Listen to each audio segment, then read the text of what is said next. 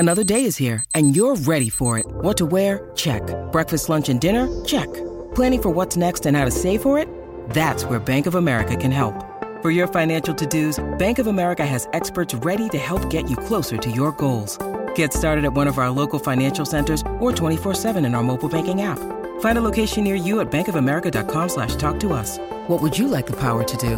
Mobile banking requires downloading the app and is only available for select devices. Message and data rates may apply. Bank of America N.A., member FDIC. Ryan Reynolds here from Mint Mobile. With the price of just about everything going up during inflation, we thought we'd bring our prices down. So to help us, we brought in a reverse auctioneer, which is apparently a thing.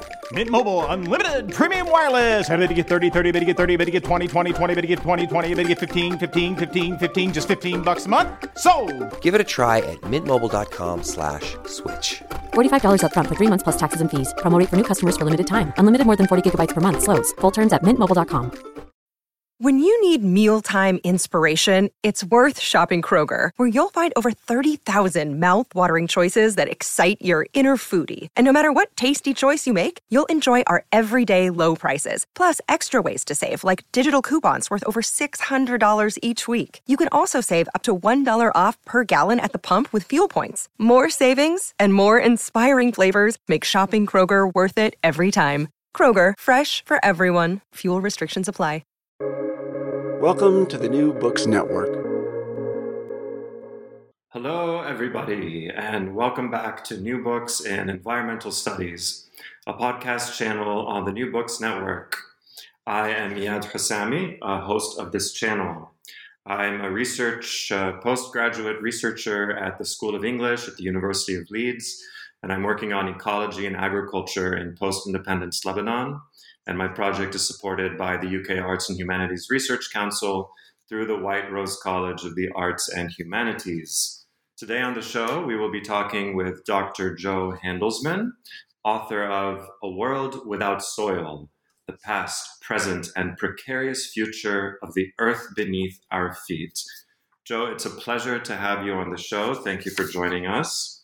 Thanks for having me. So please, it would be great to begin if you could tell our listeners a bit about yourself. Well, sure. I'm currently the director of the Wisconsin Institute for Discovery, which is an interdisciplinary research institute at the University of Wisconsin in Madison, Wisconsin. And I've been here for most of my career. I did go to Yale University for a few years and then to the White House, where I worked as a science advisor to President Obama for little over 3 years. I'm a soil scientist by training. I study the microbes that live in soil and figure out ways that they talk to each other and communicate within the soil and on plant roots, and also study microbiomes in other environments like the human gut.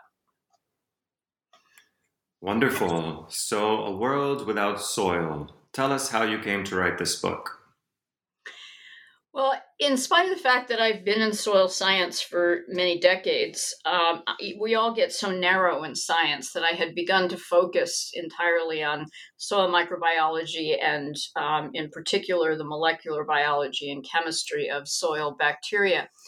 And when I went to college, we thought that erosion was about to be cured. And the problem would be solved, because just a few years earlier, the concept of no-till farming had been introduced, which is the process of planting seeds by drilling them into the soil rather than plowing furrows and putting seeds in. And plowing is one of the most destructive things we do to soil. So when I was in college, it was a really exciting time. Everyone thought, oh, wow, soil erosion is conquered. We're not going to see the kind of erosion that we have in the past in the future, because everybody will switch to no-till now that it's available. Well, I kind of left it there and didn't really think about it after that and moved into molecular biology. I heard that there was great legislation in the mid-'80s that introduced the farmers to all sorts of reinforcements and incentives to practice soil protection, and then also provided the USDA, which in the United States is the entity that regulates and manages and researches agricultural issues, they had given USDA the power to enforce some of these policies. And so by 1985, again, we kind of thought the problem was solved. And if you look back at the numbers, soil erosion did plummet between 1985 and 1992. But what I kind of failed to follow was the fact that by 1992 and then the following Farm Bill is passed every 5 years in this country, the Congress had been eroding the power of the USDA to enforce these policies and to hold farmers accountable for the soil protection plans that they were being incentivized to implement. And so slowly but very quickly or very immediately, the soil erosion rates began to creep up again. And now we're in a positive soil erosion time in the sense that we are losing soil at a pretty rapid clip. So when I was in the White House, I discovered what had happened to these regulations of the USDA and the funding for the USDA, which had been severely cut and diminished their ability to enforce the policies and hold farmers accountable. And I was kind of appalled to find out that no, the problem had definitely not been solved, that only about a third of U.S. farmers had adopted no-till agriculture. So that was certainly not solving the problem. And the laws that I thought were going to cure the problem had been sort of eroded along with the soil in the 1990s and beyond. So I was pretty shocked by how bad the problem was, and I began to research it. And I talked to experts all over the country and realized that I'd kind of missed this crisis. And it was kind of shocking to be a soil scientist and know, I think, a fair amount about soil, but not realize that we only have a few decades of soil left at the rate we're going. And so I tried to implement policy while I was in the White House, but it was toward the end of the administration. It was very hard to introduce new ideas at that point. And so we had a small soil science initiative, but it certainly didn't attack some of the big problems. So when I left the White House, I was sort of tortured by what hadn't gotten done in soil and decided that perhaps a book for the general public, as well as scientists and policymakers, might have a bigger effect than I was able to have in the White House. Early on in the book, in your first chapter, which is titled Dawning, an Invisible Crisis, engages with the question of how soil science, research, and practice specifically concerning soil erosion are connected or not. Could you comment on the problems and gaps then between soil research and soil practice, and why you see a crisis, which you've already mentioned? If you could elaborate on that a little bit. Sure. Well, the U.S. Department of Ag's Natural Resources Conservation Service is the agency in government that is responsible for protecting soil. And they have had their budget cut repeatedly, and they simply need more resources in order to carry out the kind of protection that we need for soil. And so that's, I think, the fundamental disconnect is the Natural Resources Conservation Service does great programming. They know what we need to do to preserve soil. There's great science going on there, and they extend that to farmers as much as they can. But without the budget to be able to hold farmers accountable for their soil protection plans, there's really no way to make those policies have a giant impact, which is what we need. And so we know the basic practices that are needed to change in order to protect soil, and we're just not practicing them on enough acreage to truly make a difference. And so the crisis comes from continuing on much of America's farmland to practice farming in a way that erodes the soil at a rate that's just not sustainable. We're eroding it about between 10 and 100 times faster than the soil is made. And that's simply not a sustainable process. Wow. Moving from policy, research, and practice, your second chapter intertwines organisms and minerals such as cyanobacteria, zircons, and silicon dioxide as a segue into a discussion of microorganisms, specifically bacteria, in soil. And I was struck by how you narrated your experience near the Mount St. Helens volcanic eruption near Corvallis, Oregon. Can you tell us about that volcano and why this historical geological context is relevant to your investigation about soil biochemistry and microbiology? Well, I attended a meeting, a scientific meeting about nitrogen fixation in 1984 in Corvallis, Oregon. And the meeting was about the process that bacteria use for taking nitrogen gas from the air, which is an inert gas that plants and animals cannot use as a source of nitrogen. And the bacteria break that gas apart and then turn it into usable forms of nitrogen for plants and other organisms. And at the time, most of my research focused on the bacteria that live in association with plant roots and carry out this process, providing those plants, in that case it was legumes, plants like soybeans and peas and alfalfa and clover, the bacteria provide those plants with sufficient nitrogen for their needs. And they are very important in early colonization of land. They're often the very first plants that you see, because in land that hasn't been that is just rock and mineral at that point, there's no source of nitrogen. And so the only plants that can thrive are ones that are associated with bacteria that are fixing nitrogen from the air. So we were at this meeting, and there was a field trip to the volcano site of Mount St. Helens, which had erupted 4 years earlier in 1980. It was one of the most stunning and massive volcanic eruptions that area has seen. And it left, of course, this enormous crater in the mountain, and it left a lot of lava that had hardened into just a rocky, almost black landscape. And so we went up there to see it, and it was quite striking because it was really like looking at the surface of the moon or the early Earth when there was rock but not soil before life had colonized. And we knew that, in 4 years, the volcanic material had probably just cooled and begun to be colonized by bacteria. And then at the edge of the volcano, we saw a little plant, one plant standing by itself, and it was a legume, which is a plant that associates with these nitrogen-fixing bacteria.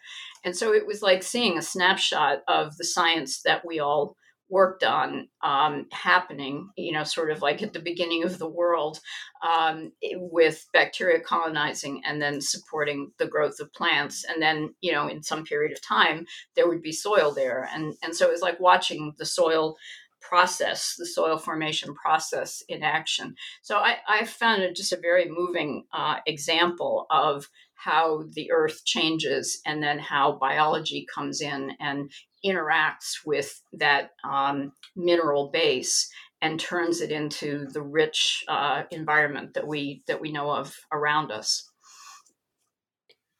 Moving now to Chapter 3, Earthworks, you introduced the term geosmin, which you define as a chemical released by soil-dwelling bacteria.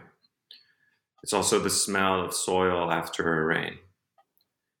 In this chapter, you focus on the rise of agriculture in human history and the collapse of certain civilizations due to soil erosion. And I was also struck by your discussion of nitrogen and the connection between fossil fuels and industrial agriculture. Could you tell us more about these chemicals and connections with industrial paradigms? Well, there's a very strong connection between what I just talked about with Mount St. Helens and the nitrogen story. So before the 20th century, essentially all of the nitrogen in biological systems came from the process of biological nitrogen fixation carried out by bacteria. Some of those bacteria are free living in the soil, some live in oceans, some live inside of plants, but they all have the ability to take nitrogen gas from the air and convert it to forms of nitrogen that are usable by plants and other organisms. And so that was a very important cycle in agriculture, because farmers would plant leguminous crops like peas or soybeans or other alfalfa, other nitrogen-fixing crops, and that would fertilize with nitrogen their land. And then they would cycle into another crop like corn that doesn't have nitrogen-fixing bacteria providing it with nitrogen. So corn needs a lot of externally applied nitrogen. And in that case, it was the residue from these leguminous crops that fed the corn the nitrogen that it needed. And the same would be true if it was wheat or rice and many other plants that do not associate with nitrogen-fixing bacteria. And that was a very sustainable system, because the nitrogen was always being reestablished, resupplied by the leguminous plants and the bacteria that lived on them, and they kept fertilizing the soil. In the early 20th century, somebody named Fritz Haber developed a method out of his work for the German government developing mustard gas chemistry. He discovered a way of fixing nitrogen in the laboratory or in an industrial setting. And it does the same reaction that the bacteria do, but uses very high pressure and high temperature to split the nitrogen gas bonds that hold the two atoms of nitrogen together, and then convert it to ammonia so that it can then be turned into forms of nitrogen in other biological systems. And so after about 1920, after World War I, the use of nitrogen fertilizers made by this industrial system just exploded across agriculture, particularly in more industrialized countries where there was the economic capacity to purchase nitrogen fertilizers. And that replaced the legumes in many, many cropping systems. And so they were no longer needed for their nitrogen contribution. But that meant that farmers would plant, for example, years and years of continuous corn. Today, we see 3 or 4 years of corn being planted in a row in the Midwest, for example, because it's the most lucrative crop that the farmers have. And they just keep piling on the nitrogen that they buy at the ag store, and they don't have to worry about replenishing the nitrogen in the soil using leguminous crops. But the legumes have other purposes as well. They replenish a lot more than just the nitrogen in the soil. And now we are bleeding the soil and removing all sorts of other nutrients, as well as just the carbon that crops leave behind. Like legumes. And the result is a much weaker soil system. It's just not a healthy soil, and it erodes much more easily. The nitrogen is often applied in excess, and so it ends up leaching into the soil and into the groundwater, or running off into streams and rivers. So it causes pollution. And so nitrogen fertilizer is not used carefully in many places. It's overused. It requires large amounts of fossil fuels for its production, because it requires such high heat and pressure, which are generated using energy. And so it's really not a very ecologically sound way to fertilize our crops. And so that was one of the really big shifts in agriculture, was early in the 20th century, the introduction of nitrogen fertilizers that really enabled the industrial age of agriculture that we know today. Now, nitrogen had incredible effects on the ability of the human species to feed itself. And many countries have become self-sufficient in crop production and produce enough food to feed themselves, in part because they had nitrogen fertilizers. But that is one positive that is balanced by this very severe crisis that we're seeing in soil loss. Mm-hmm. Staying in that chapter, Earthworks, the potential of soil bacteria to enhance the antibiotic industry becomes a matter of personal concern for you. I was moved by the way in which you integrate your personal narrative with the question of soil-sourced antibiotics, as well as educational initiatives around them. What happened? And how do you see the future of the field of soil bacteria and antibiotics? Well, very early in my career as a professor, my research lab discovered a new antibiotic from a soil bacterium. And then in subsequent years, we discovered several other antibiotics. And so we began to have the impression that there were a lot of antibiotics still to be discovered in soil. This was a little bit surprising because in the 1980s, after decades of discovering antibiotics from soil bacteria, that's the backbone of the antibiotic industry. 75% of our antibiotics come from soil bacteria.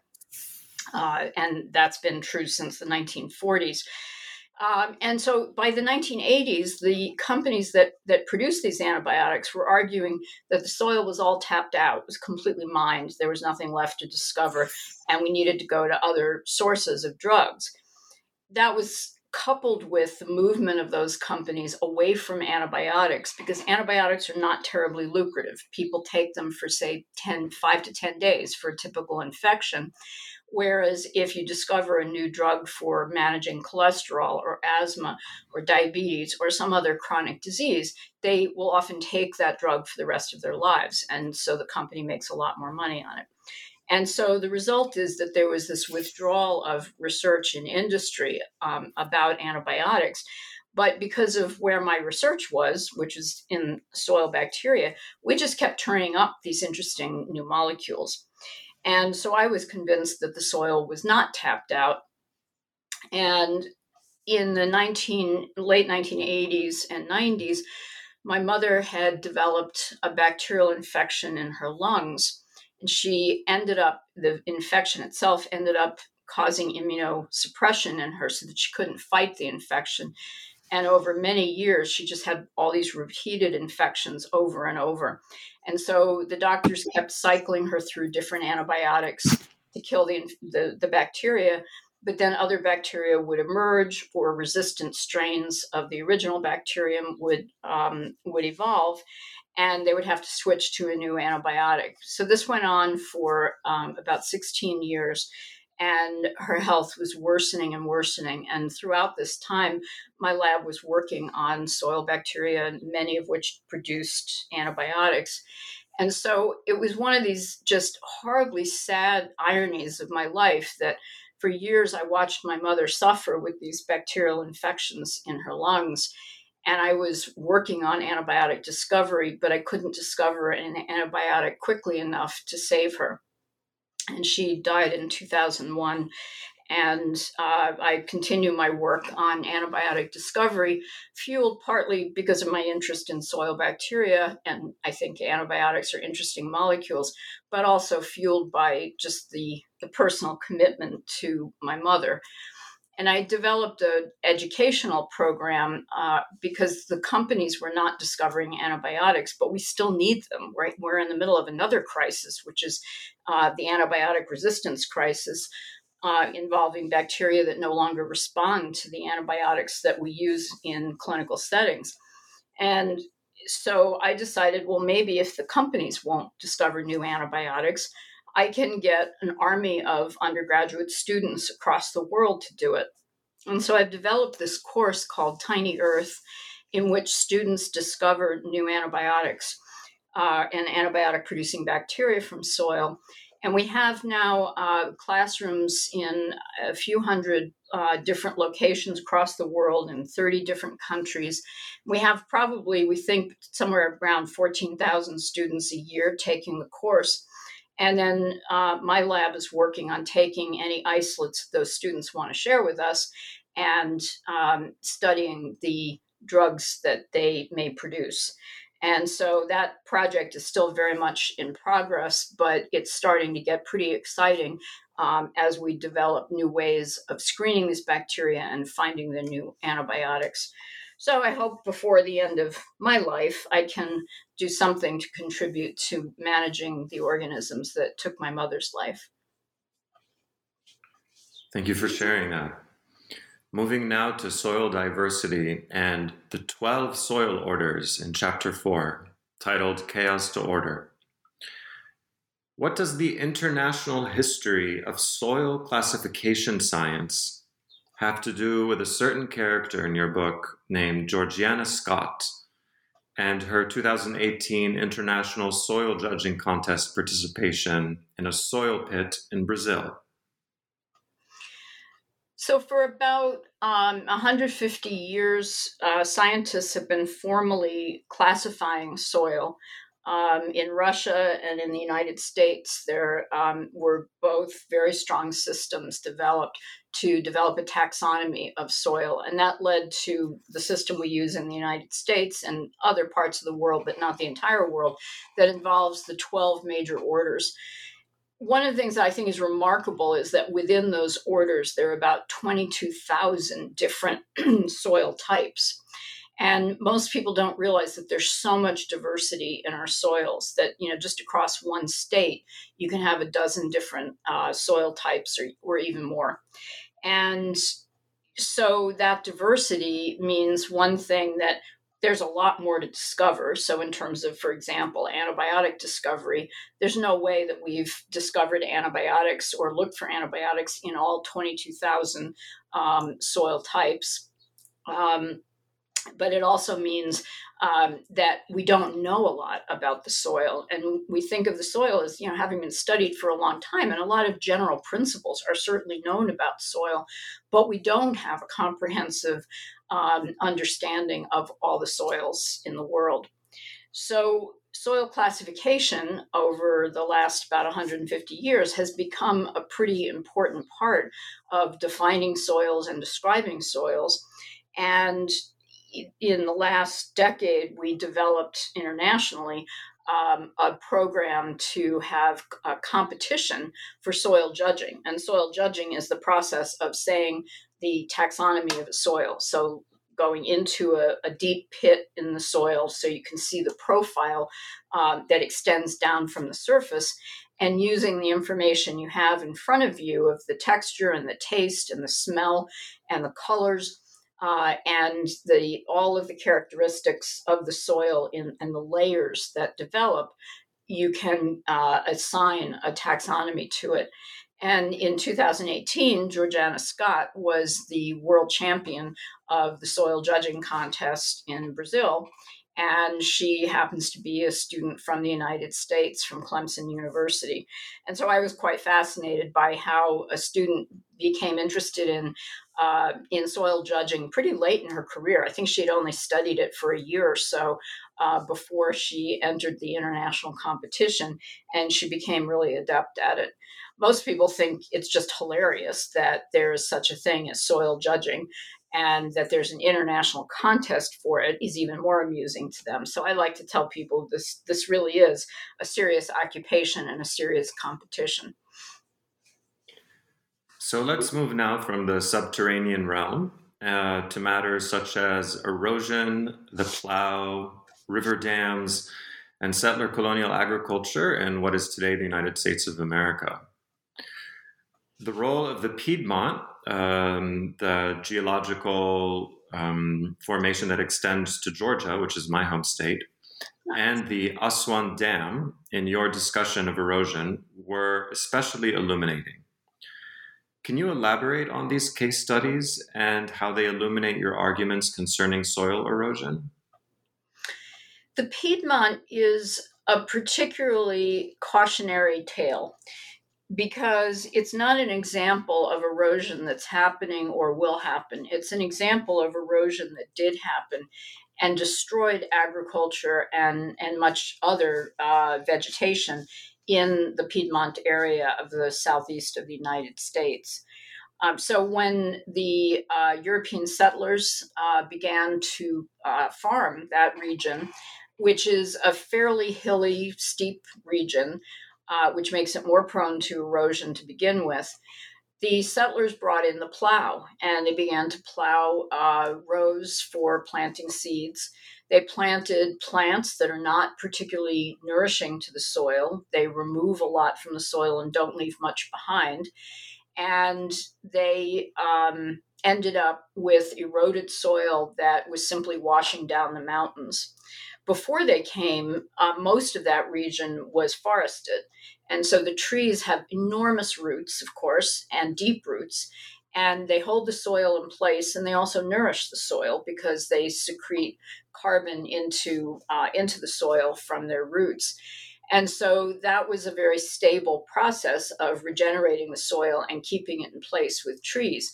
And when the land on these steep slopes was deforested, that made it vulnerable to erosion. So the combination of removing the trees and then plowing and then planting plants that did not nourish the soil led to the almost total erosion of the soil, and in some areas, complete erosion. There was no soil left to support agriculture.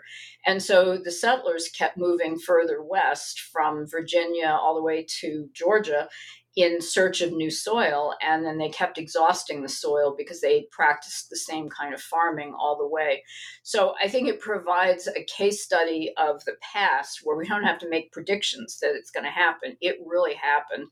And we don't want to repeat the experience of the Piedmont across the rest of the United States. Of course, the Midwest and then the far West were settled much later than, for example, Virginia. And so the erosion process is later. Presumably, we're earlier in the process in the Midwest because we haven't been farming as long, but we're headed in the same direction. So it may take a century or two more, but we will run out of soil at this rate, even in the Midwest. The Aswan Dam was one of the most interesting things that I learned about and talked about in the book. I find it just an incredible monument to human ingenuity and engineering. It's this enormous dam on the Nile River, which is thought to be the largest or longest river in the world. The dam was originally created to provide Egypt with the electric power that it needed to industrialize. And it was very successful at producing power because the Nile River, is so enormous. It starts in Burundi as the White Nile River, and then it goes through Uganda and South Sudan, and then Sudan.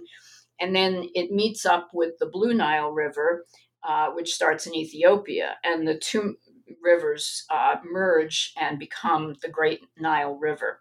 And that goes through Sudan and Egypt, and it becomes this just mammoth source of water as well as nutrients. So a lot of sediment is carried with that river. And before the dam, when it reached the Nile, what's known as the Nile Delta, the river would flood on a roughly annual basis. And most of the silt that was carried by the river would be deposited either on the banks of the Nile in the Delta, or some of it would be deposited at the mouth of the river where it empties into the Mediterranean.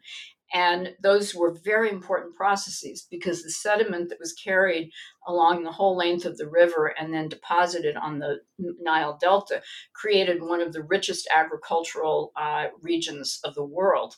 And it was dependent upon that frequent replenishment with silt. Similarly, the coastline on the Mediterranean, where the Nile empties into the Mediterranean, is eroded by the ocean and the deposition of sediment every year. Something like 124 million tons annually are deposited on that coastline, and that replenishes and rebuilds the coastline. So when they built the Aswan Dam, it dammed up the water, creating what's known as Lake Nasser, which is this enormous lake that extends 320 kilometers upstream in Egypt, and then even further, another 160 kilometers into Sudan. It's an enormous lake, and it's that dam, of course, that as the water is released with great force, it generates electric power. And so the dam was very successful in doing what it was supposed to do, which was creating power. But 98% of the silt that reaches the dam remains behind the wall of the dam in Lake Nasser and doesn't traverse the dam, doesn't end up in the Nile Delta or on the coastline. And so the result is that the Nile Delta has been starved because it doesn't get this annual delivery of nutrients. And the banks are receding, some places 125 meters per year recession. And the same thing on the Mediterranean shoreline, which is also receding because it's being eroded, but isn't being replenished by the delivery of silt. And so the Nile Delta, which is the source of 2/3 of Egypt's food production, feeds most of the country, now has to have enormous quantities of phosphorus and nitrogen and silica provided to it from external sources because it's not getting the delivery of silt from the river. So it's another cautionary tale that although we accomplished what we wanted in terms of producing a source of hydroelectric energy by building the Aswan Dam, it created another problem, a pretty serious problem of starving the land downstream from the dam of sediment and nutrients. So staying with erosion, we will shift now to chapter 6, titled Rocky Planet, which takes up questions of food security and policy. And you look at Nigeria, Morocco, Bangladesh, and Bhutan, as well as the United States, to address these issues. What does the range of your case studies reveal about global food stability and land stewardship? The bottom line is that soil is eroding in just about every country that one looks at. Food security is threatened in many of those countries, in part because of soil erosion, but also in part because populations are rising, human populations are increasing the need for food, which is predicted to need to nourish 10 billion people by 2050, which is a pretty large increase in food production if we're going to feed that many people. But the increase in crop productivity is not following suit. And so during what's known as the Green Revolution, decades of breeding crops for high yield using nitrogen fertilizer and other types of nutrients, supplementary nutrients to increase the crop productivity, we as a species have increased food production incredibly, to the point that countries that were never food sufficient before have become completely food sufficient. They are independent of external food sources. Like India produces all of its own food, which it didn't before the Green Revolution. And so that, in many ways, has been very successful. But what people are starting to see when they breed plants today or treat them with nitrogen is the yields are not going up in some of those crops in some regions of the world as rapidly as they used to. In fact, many have just plateaued, and we can't seem to budge them above the yields that they're at now. And so that does not bode well for the future. And so it raises the question of whether we really will be able to meet the needs in the next 25 to 30 years. We only have, when you think about it, about 30 cycles of crop growth. If you think of one crop season per year, until that population reaches 10 billion people. And that's not very long to breed plants or develop methods to increase production, especially when we're seeing this kind of leveling off or plateauing of yields in many of the major crops that feed the world. The way in which you portray the relationship between soil fertility, industrial agriculture, fossil fuels, and global warming will stay with me. However, I wondered about the absence of concepts such as the Capitalocene or Plantationocene, or more popularly, Anthropocene. But yeah, focused more on Capitalocene and Plantationocene, terms popularized by Donna Haraway and Anat Singh, among others. These terms weren't present in your book.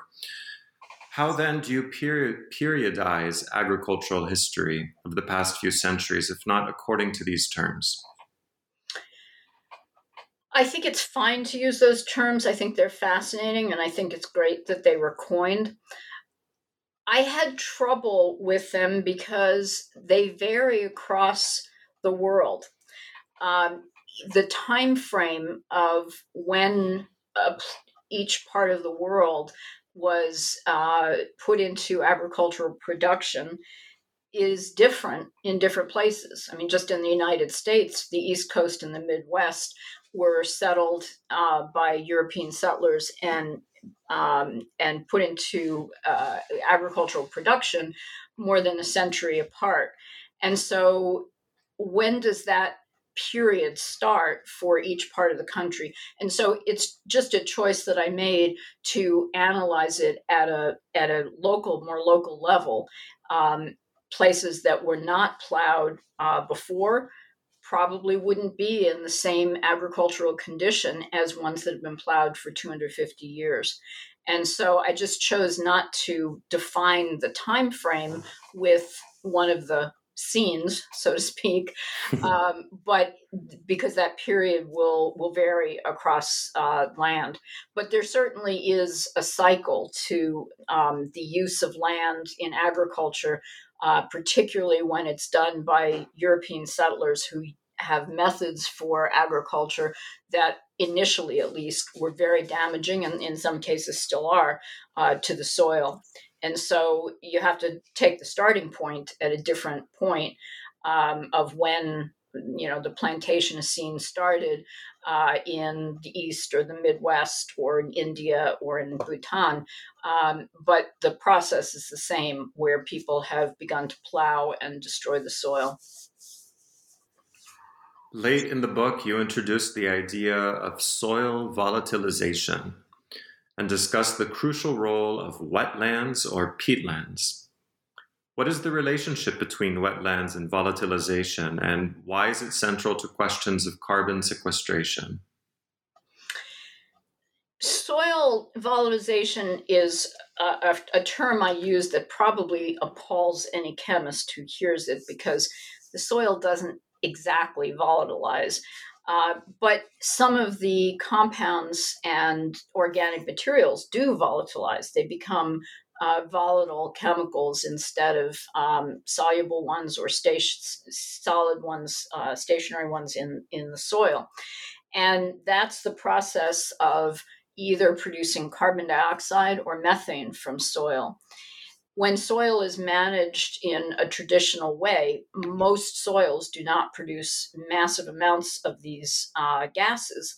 But when, for example, wetlands and peatlands are disturbed, they are very, what we call anaerobic, which is oxygen free. And so soil is being turned, the carbon at least in the soil is being turned to methane at very low rates, steady but low rates. When you disturb it, you introduce oxygen, and metabolism by microbes just skyrockets. And then they start producing carbon dioxide, which is a much quicker process, and they start turning very large amounts of carbon in the peatlands or wetlands into carbon dioxide. And that, of course, increases the greenhouse gas concentration. On top of it, peatlands, particularly in areas like Indonesia, are starting to be burned. And these peat lands sometimes have 20 or 30 feet of peat on the surface of the land. But they want to drain the land so that it's not wet and plant trees or plantations in those regions. So many of them will burn the peat. The peat burns wildly, and it produces a terrible soot, carbon dioxide, smoke, and is very damaging to the air quality in countries around the area that's being burned. And of course, one of the results is massive release of carbon into the atmosphere. So because soil stores about 3 times as much carbon across the world as is in the carbon in the atmosphere. It's an incredible sink for carbon. We could be putting more carbon into the soil, but it also is an enormous threat. If we burn it or send it off as greenhouse gases or volatilize it, as I said, then we're adding to the climate change problem by increasing the greenhouse gas concentration, as well as losing precious carbon from the soil. Penultimate question on some sources of inspiration to douse those peatland fires. Your book categorizes a set of practices as indigenous soil legacies. What do you mean by this category, and what are some key learnings that you want to share from your research into these practices? I think this is the crux of the good news of the book. There are societies across the world, indigenous people, who have been farming continuously on the same land for, in some cases, a few thousand years. And so it's clear that agriculture is possible and intensive food production is possible without destroying the soil, because those societies that practiced with unsustainable methods usually declined within 200, 250 years. And these have been going on, and even in some cases, increasing the depth of the soil, increasing fertility and richness of the soil with their agricultural practices. And so the ones that I looked at in the book were the Maya of the Central America region, the Maori of New Zealand, and then the Zuni Indians in the southwest of the United States. And those are just three examples. There are many others across the world of peoples who settled their land a long, long time ago and have been producing food and doing crop production in very sustainable ways. The key there is we could learn from those practices. And in fact, we have. We know that sort of the three big practices that need to be adopted are not tilling the land. So the no-till agriculture concept, we know how to do that in modern widespread agriculture or industrial agriculture, using cover crops so that between your main crop, when it's not in the ground, the soil is protected and covered by another plant so that it doesn't wash away or blow away during the off season when you're not growing the crop. And then intercropping, which is a very old method used by the Maya and many other people that nourish the soil by introducing multiple plants instead of doing the monocropping that we do so often in modern industrial agriculture. And so the result is that those methods can anchor the soil and hold it in place and nourish it, increase the carbon content, reduce the need for fertilizers, and protect it from erosion. And those, in addition to managing water flow, which is one of the ways that that soil is eroded is by the rapid movement of water across it, are really the crux of these indigenous cultures, agriculture, and why their soil did not erode. These are practices we can easily implement and have been implemented across modern and industrialized agriculture. They just haven't been implemented widely enough. There's one project in Iowa that I deeply admire that is called the Strips Project, where they replace 10% of their corn crop with the indigenous species of pasture plants, perennial plants that come back every year and have very deep, strong, nourishing root systems, and put a lot of carbon into the soil rather than removing carbon from the soil like corn does. And just by taking 10% of the corn and replacing it with these local and indigenous species, they can reduce the soil erosion 90 to 95%. And so we could turn this problem, in an instant, or at least in one growing season, if we had the will to do it. And that's the good news of the soil erosion crisis, is that yes, it's a crisis and we are going to lose our soil if we keep doing what we're doing. and we won't be able to feed the world's population, but we know exactly what to do to make that not happen. And there are very few crises in the world of the magnitude of the soil crisis where we know exactly what to do and we could implement it. It just takes the will and, in the United States at least, a small amount of funding to incentivize farmers to start those practices. Once they've implemented the practices, they will pay for themselves, because the reduction in needs for fertilizer and the increases in yield that come with these nourishing practices that build the soil will make up for whatever cost there was initially. But we need to help farmers get over that hump of the initial investment. Thanks for that. Final question. What are you working on these days? I have a couple of soil projects in my lab. One is using a model community for soil. So the equivalent of using E. coli or white rats or some of the other model systems that have been used to take biology apart and understand its pieces. We've developed a model community that is 3 organisms from the soil that have very intimate relationships with each other.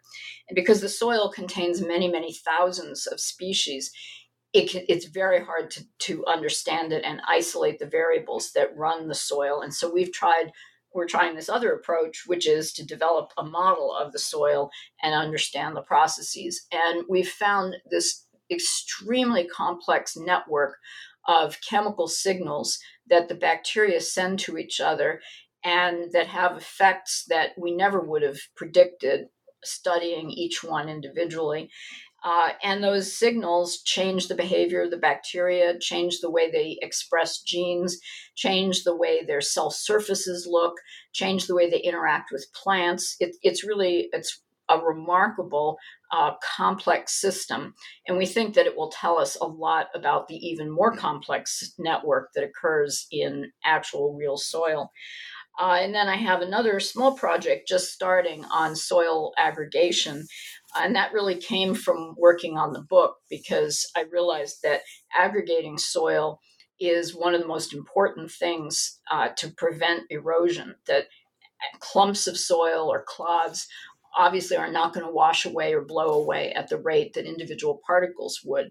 And so I'm wondering whether we could artificially augment the soil with bacteria or plants of certain types to cause more aggregation. And so I've been working with an engineer on that project.